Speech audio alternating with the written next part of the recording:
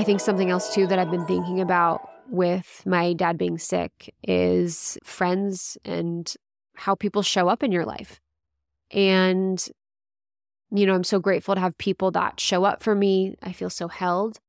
And then there's also, of course, through any hard situation, through my separation, through the things that I've been through that have been really hard, you really see not only who your friends are, but more so who has the capacity and who can metabolize things that are really hard. Because for a lot of people, it's not that they don't care about you when you're going through something hard, a breakup, a death, a sickness, a job loss. But a lot of people don't have the capacity to really hold you through something. And they might be scared. They might feel like they don't know the right thing to say. They might feel like afraid of what it feels like to talk to someone who's going through death or who's going through something that they feel is really icky or scary or gross that they're scared to look at themselves. So oftentimes when we're going through really hard times, we can feel really alone and we can feel like we've done something wrong because someone's not showing up for us. But it really just shows the capacity for that person to show up for something like that in general. It has nothing to do with you. It has nothing to do with the hard thing that you're going through or how much they love you or how much they care for you or want to be with you. But I've realized that sometimes when we go through really hard things that are related to death, that are related to dark, sticky stuff, death, divorce, illness, money stuff, all of that, sometimes people really can't be in that frequency because it's really uncomfortable. If you haven't done a lot of shadow work, if you haven't really looked at all aspects of you, and that is the dark, that is the gross, that is the uncomfortable, it can be really hard to look at that in someone else. So when someone's going through something that's really hard, you don't really want to be around it. You're like, I don't really want to talk about death. I don't really want to talk about someone's parents being sick. That makes me think about my parents that being sick, and I don't like that. I don't really want to talk about someone who's going through a separation because I'm having trouble in my relationship and this feels like a little bit too close to home. And for me, I've had people that haven't really showed up for me in the process of my dad really being sick, people that I want to show up for me.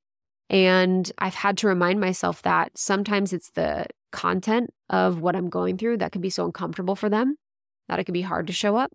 Sometimes it can be a mirror for them where they're like, oh my gosh, I don't want to think about that in my own life. That feels uncomfortable or that feels sticky.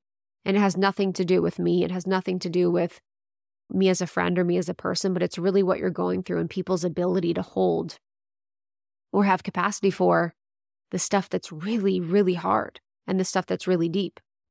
And I think a lot of people often feel like they have to show up in a specific way, that they have to know what to say, that they have to say the perfect thing, that they're scared to say the wrong thing, that they're scared to do it wrong or they're scared to mess up. And what I realized is that it's not about being perfect. It's not about saying the right thing. It's not about doing it all amazingly. It's really just about showing up. And it's about just saying like, hey, I'm here. Like if you want to talk, I'm here. If you need anything, I have you. If you want to just sit on the couch, let's do it. If you want to go on a walk, let's do it. If you want to say crazy stuff, I'm available. If you want to, have some rage come out, I got you. It's really being there and being present for what is and not taking it personally, not applying it to your life, and not really thinking too much about what this person is going through and allowing them to be in their process.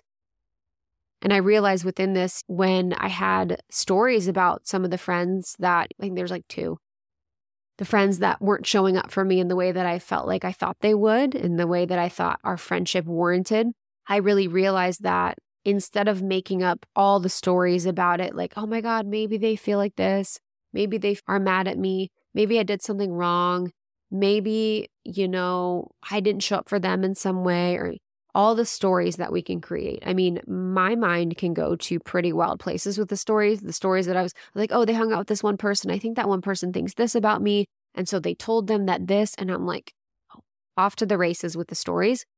And instead of taking up too much time with those stories, because we could run those stories for weeks, months, the rest of our life, we could essentially make a story our truth for the rest of our life. And instead of really allowing those stories to run, just calling the person and asking them, like, hey, I'm going through something hard. It really hurt me that I felt like our relationship warranted you showing up a little differently. And I wanted to talk about that. And I wanted to express that with you. And I wanted to talk about it before I let the stories that are running in my head sort of take over. I love you and this relationship's meaningful to me. And I'd love to explore this together. So instead of really allowing all the things in our minds, all of like the theories, all of the things run rampant, just speaking to that person and just clearing it and asking them, hey, this is the story that I have. The story that I have is that you don't really care for me, because you haven't really called or shown up. I love you. I'd love for you to be there for me. Like, how are you feeling about this? And just clearing it up. So within both these situations of acting in integrity and letting them and calling yourself forward to clarify or crystallize the stories that you're thinking of, it's really about creating more emotional and mental space, more psychic space. It's really about allowing yourself to be free of these loop thoughts, of the narratives, of the things that you're repeating in your mind that are really controlling your emotions and your mood. So within my family, reading that someone would say that about my marriage definitely took me over for a few days. I'm like, oh my God, if they understood. And then there's the part of me that's like, am I acting in integrity in the way that I handled my separation? Yes, I was. I feel so proud of it. We're good friends. We love each other very much. And I acted with deep integrity. And that's all I can do. That's all I can really do in my life. And that's all we can really do is make sure that we show up in integrity, to do everything we can to not control others, but to control how we're showing up. And in the situations with the let them theory, when we have people that are frustrating us or triggering us, or we feel like they're acting rude or unjust or whatever it is, how much more freeing does it feel to just let people be who they are? To just let every unique blueprint in this world, every unique soul in this world to just be who they are and not feel like we have to control them. To not feel like the little girl or little boy or little being inside of us needs to feel safe because someone else is not doing what they were doing before or someone else is acting differently, but to feel safe because we, as the inner parent, are there for them. And we, as the inner parent, are, the person that's actually with them and loves them. And how nice is it when we can take control of the narratives in our mind and control of our relationships and how we feel in our relationships by just speaking to things, speaking to feelings, speaking to our thoughts with people that we love in order to have greater intimacy, in order to have greater depth, and in order to give ourselves a break from some of the stories that we continue to tell ourselves. Intimacy is created through moments that sometimes feel uncomfortable. Intimacy is created through sharing with people what is going on in your mind or some things that feel a little crunchy or sticky or embarrassing. You could be like, hey, I've actually been thinking about you for the past couple of days and it's making me really sad because I felt like, you didn't reply to my message or you didn't show up for this thing. And I just really love you and I feel really sad and I actually feel scared because I feel like there's something going on in our relationship. And it's making me worried. How freeing for you to act in integrity and say what it is that you need to say.